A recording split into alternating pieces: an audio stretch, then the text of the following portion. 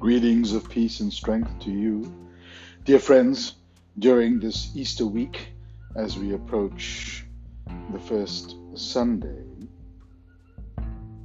after that wonderful Easter celebration. This is Lester Mackenzie coming to you from St. Mary's on 428 Park Avenue, Laguna Beach. And know that you are welcome anytime to step through our doors.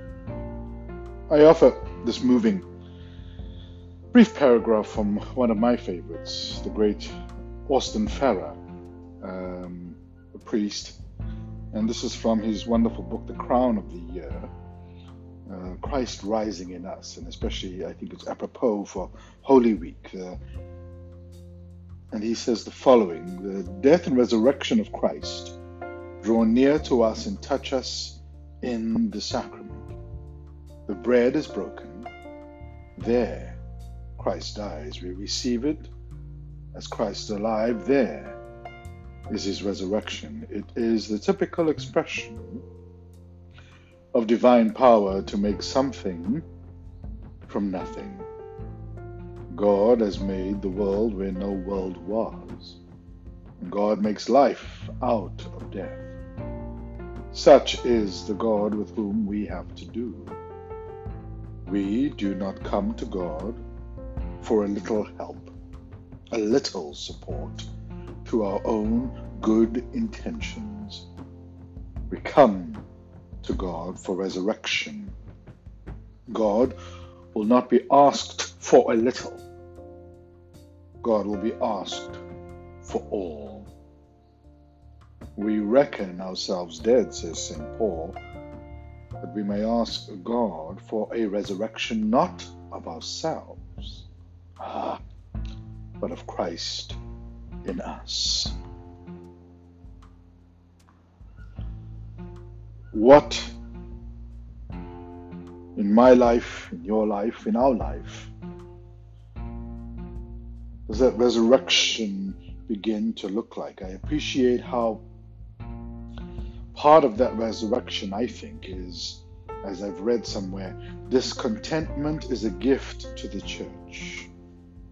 So if I am one of those people who has the ability to see the things that are wrong in the church and in the world, I should thank God for that perception. Not everyone has the eyes to see or to notice or to care. But we must also see that our discontentment is not a reason to disengage from the church, but a reason to engage with it. As Gandhi said, be the change you want to see in the world. What an invitation to be the change we want to see in the church. Indeed, there are things worth protesting, but we also have to be people who protestify, proclaiming the kingdom that we're for, not just the evils we're against.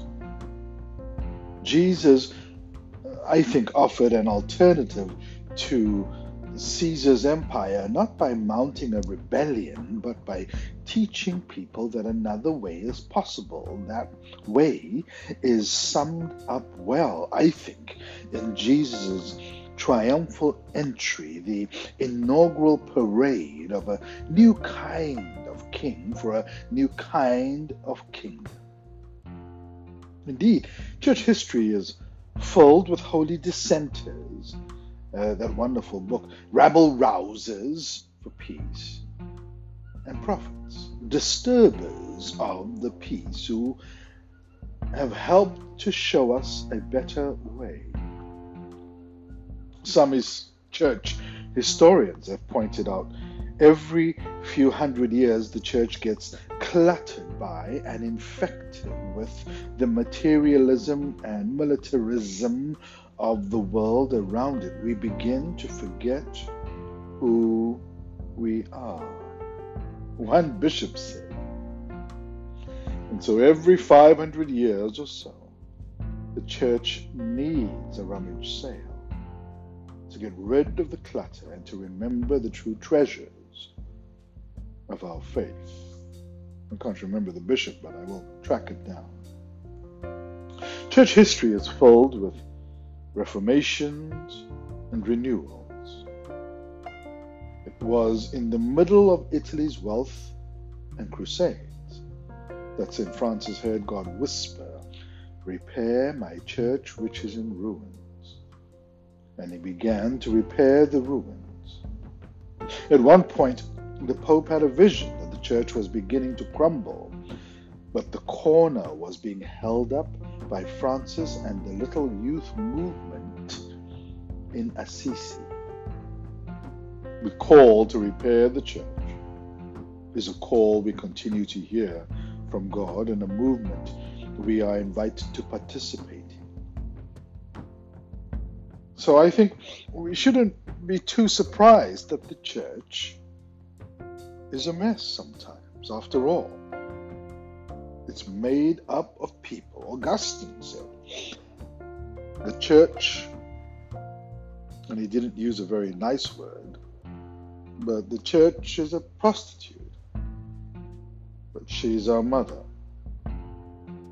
The early Christians said that if we do not accept the church as our mother, we cannot call God our Father.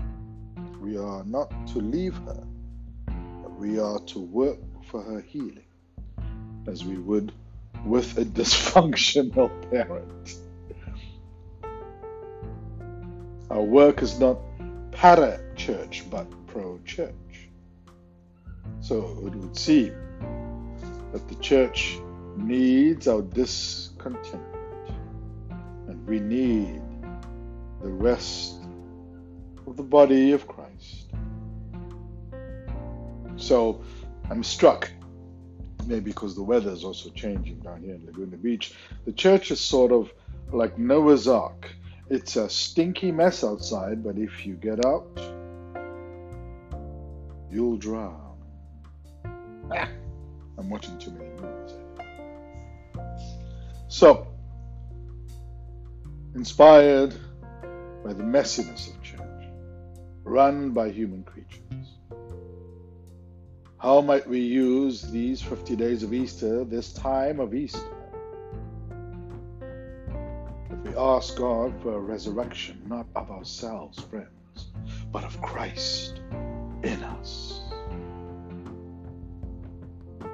I wonder what wonders Christ would show us.